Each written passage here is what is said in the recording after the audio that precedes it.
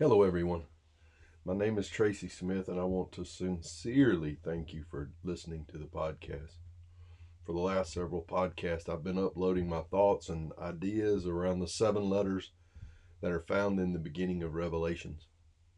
Now, we haven't been able to go extremely deep because of a lack of time and obviously a lack of knowledge on my part, but hopefully they make just a little more sense now than they did before we got started.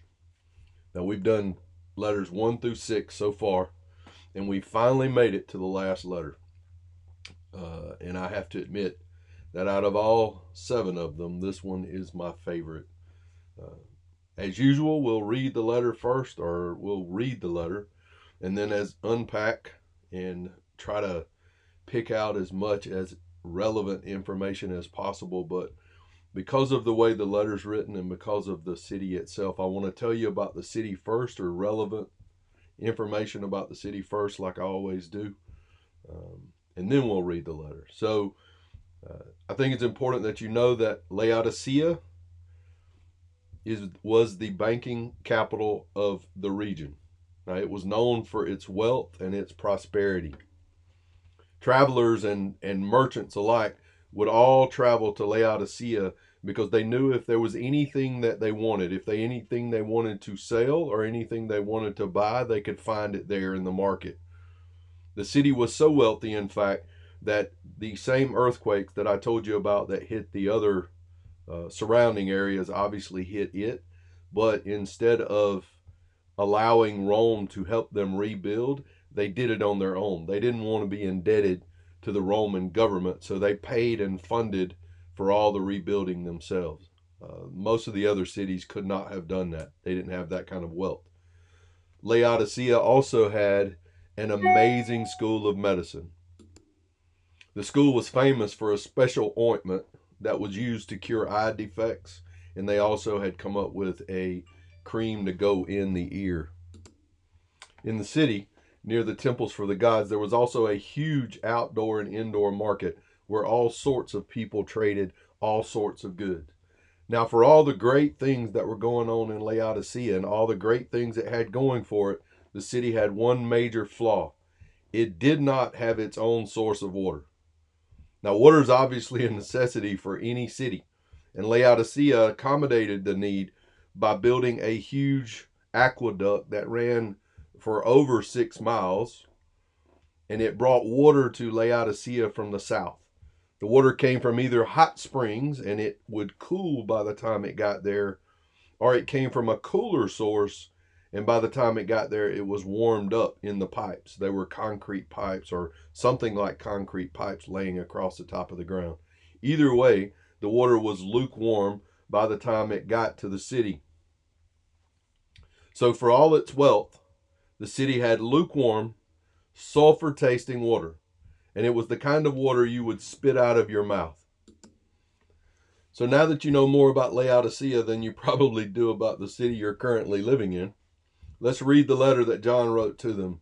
It's found in Revelations 3:14 through 22. So it's a pretty long letter, but there's a lot packed in there. So it goes like this: Write this letter to the angel of the church in Laodicea. This is the message from the one who is the Amen, the faithful and true witness, the beginning of God's creation. I know all of the things you do, that you are neither hot nor cold. I wish that you were one or the other. But since you are lukewarm, like lukewarm water, neither hot nor cold, I will spit you out of my mouth. You say, I am rich, I have everything I want, I don't need a thing. And you don't realize that you are wretched and miserable and poor and blind and naked. So I advise you to buy gold from me, gold that has been purified by fire. Then you will be rich. Also buy white garments from me so that you will not be shamed by your nakedness, and ointment for your eyes so you will be able to see. I correct and discipline everyone I love. So be diligent and turn from your indifference. Look, I stand at the door and knock. If you hear my voice and open the door, I will come in, and we will share a meal together as friends. Those who are victorious will sit with me on my throne, just as I was victorious and sat with my Father on his throne. Anyone with ears to hear must listen to the Spirit and understand what he is saying to the churches. I say this every time, but there is so much to try to understand and go through in the next few minutes. And that my only ask is that when we get done with these letters, you'll go back and read them again. Because I want to see if it made a difference to you. I want to see if you look at the letters differently, or if some of the things that we talked about stick out in your mind. So let's break this one down. In the first verse, Jesus establishes who he is. After that, it's all downhill from there. Like, he wastes absolutely no time in getting to the point in his letter. In verse 15, he says, I know all the things you do, that you are neither hot nor cold. I wish that you were one or the other. But since you are like lukewarm water, remember we talked about where they got their water from, right? Neither hot nor cold, I will spit, or some versions say vomit, you out of my mouth. Now, how would you like to be told that? By Jesus Christ himself, that he wants to vomit you out of his mouth because of your lukewarm tendencies. So after identifying himself, Jesus immediately tells the church at Laodicea that he knows their works, that they are neither hot nor cold, and because they are lukewarm, he's going to vomit them out of his mouth. So similar to how some people probably despised the water, the taste of the water, and spewed it out of their mouth, Jesus said he would do the same thing, yet more violently. He would vomit them out of his mouth because their works were so distasteful to him. He then says, starting in verse 17, because you say I am rich, have become wealthy, and have need of nothing, and do not know that you are wretched, miserable, poor, blind, and naked. I counsel you to buy from me gold refined in the fire, that you may be rich, and white garments, that you may be clothed, that the shame of your nakedness may not be revealed, and anoint your eyes with eye salve, that you may see. So let's stop there. So far, Jesus has brought up being lukewarm again. He's brought up the wealth and being increased with goods. He's brought up the ability to put something on their eyes that would allow them to see. See, why I'm going back through this over and over again is to show you that Jesus is not just pulling things out of the air when he's writing this letter, right? He's addressing specific things that was going on around the church of Laodicea. He called them lukewarm. He wasn't talking about their water. See, lukewarmness is the perfect temperature for mediocrity, right? Stop and think for a second about how many ways, and I've asked you this in some of the other letters, but how many ways has your faith become lukewarm? Maybe recently, maybe in the past, maybe you've pulled out of it, but think about how you recognized it. What brought it to your mind, and what made you go, there it is. There's the problem, right? Because if you can think about it, then you can fix it again, or you can stop it from happening again. See, Christ's words showed the citizens that he knew what was going on. He knew that in their mind, they thought they were wealthy.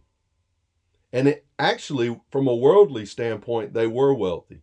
They had at least twice declined the government's help to rebuild their city. Yet this wealth had also blinded them from seeing where they were spiritually. It had blinded them from seeing their spiritual condition. See, the culture of the city had infiltrated the church. The members didn't know how wretched and weak they were, because for them, money and wealth meant everything. To heal their weak spiritual condition, Jesus said, I counsel you to buy from me gold refined in the fire, that you may be rich. And then he talked about the garments. Christ's prescription to cure their condition paralleled what was going on in their life. Think about it. He spoke to their wealth. See, their wealth was in the city. But riches that really matter are spiritual in nature. 1 Peter 1:7 says, these have come so that the proven genuineness of your faith, of greater worth than gold, which perishes even though refined by fire, may result in praise, glory, and honor when Jesus Christ is revealed. James tells us in chapter 2, verse 5, that God chose those who are poor in the eyes of the world to be rich in faith and to inherit the kingdom he promised those who love him. So although Laodicea had a reputation for producing excellent quality garments. Revelations 19:8 tells us the bride of Christ will be dressed in fine linen, clean and bright, representing the righteous acts of the saints. Although Laodicea produced medicine for healing various eye ailments, the most important things we need to see are spiritual. See, throughout the ages, Satan has blinded the minds of most people. 2 Corinthians 4:4 says, the God of this age, meaning Satan, has blinded the minds of unbelievers so that they cannot see the light of the gospel that displays the glory of Christ, who is the image of God. See, this blindness is taken away in Christ. So when Jesus brought up the water and the gold, the eye salve, he was bringing up everything they had going on in their region. See, the reason I'm bringing this up is that when Jesus addresses us, he knows what we're living in. He knows what you're going through. He knows what your circumstances are. He knows what your strengths are and what your weaknesses are. Look at what he's saying. He's saying, I know what you got. I know what your living conditions are. I know what's going on in that apartment you're living in. I know what's happening in your city. I know what's going on at your job. I know what your bank account is, and I know what's happening in your marriage. I am fully aware of everything's going on in your life. That's what he was saying to the church at Laodicea. And it's what he's saying to the churches in all 7 letters. Now, what was his counsel? See, counsel is advice. What was Jesus's counsel or heavenly advice to them? Look in verse 18. He said, I counsel you to buy of me. So what's he saying to them? I know what your water system provides. I know what your banking system provides. I know what your clothing and your medical school offers. Jesus is telling them he knows what they have in their own backyard, but I'm counseling you to look past everything you have in your life. I'm counseling you to look to me for the source of your life. See, I've got something for your life that's not located right down the street.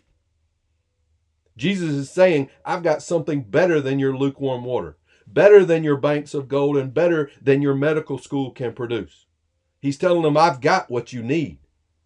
Your school may have reopened your natural eyes, but what I have to offer will open your spiritual eyes. Your markets may be able to give you the best looking clothes, but they are incapable of hiding the shame you're walking around with. Folks, we can play dress up if we want to. We can put on fine clothes and tailor-made suits and look like we got it all together. But inside, we're still busted and broken as we ever were. What Jesus is saying to the church of Laodicea is this: you have gold, but you're still broke. You've got clothes, but you're still shamed. And you've got eye salve, but you're still as blind as you ever were. He's telling them he's the only one that can help them. There's one point I want to make too, because I believe it makes sense. And I believe this is a part of why God told me to do these letters. Verses 20 and 21 says this: look, I stand at the door and knock.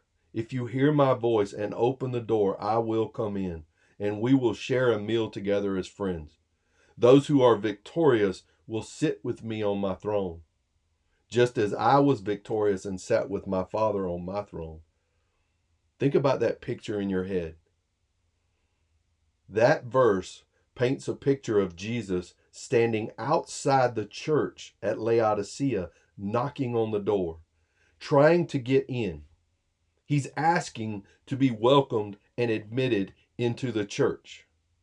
Put this picture in your mind. Jesus is standing outside of his own church. It's not us. It's not people standing on the outside asking God if we can come in. It's God himself who has somehow been uninvited to his own church. He's standing at the door waiting on us to open it and let him back in. He does not force himself upon the church, but he patiently waits to be invited in.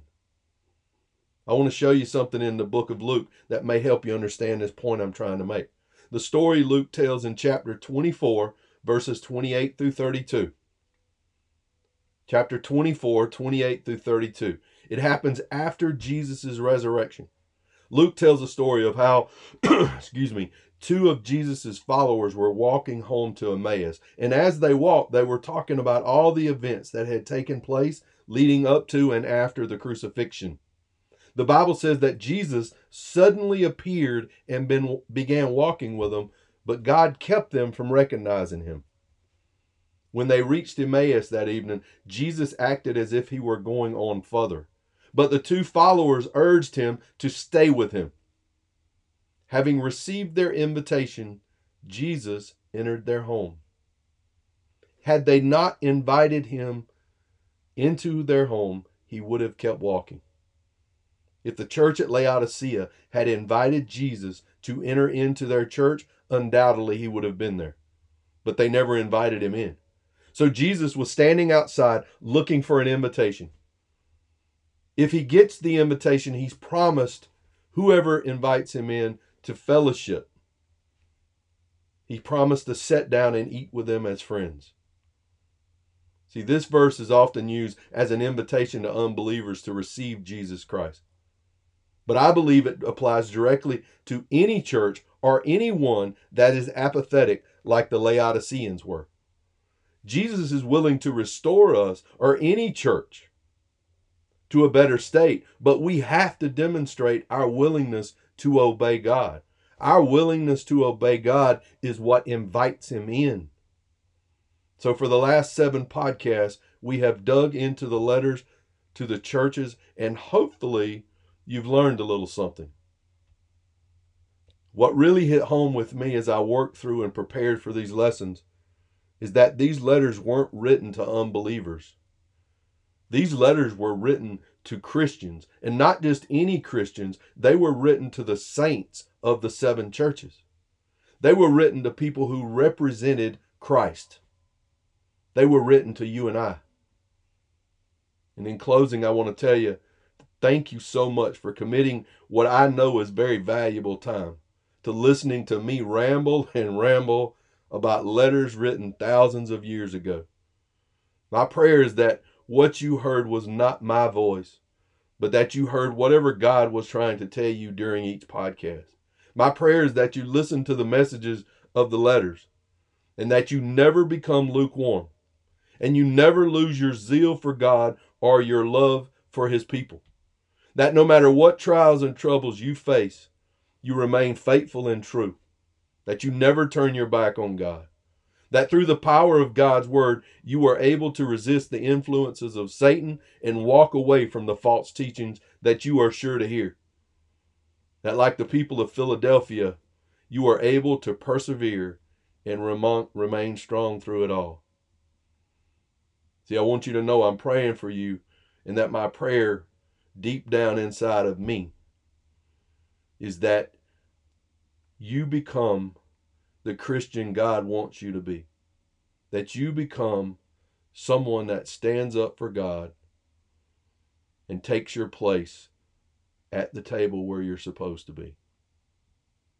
Thank you for listening, and God bless you.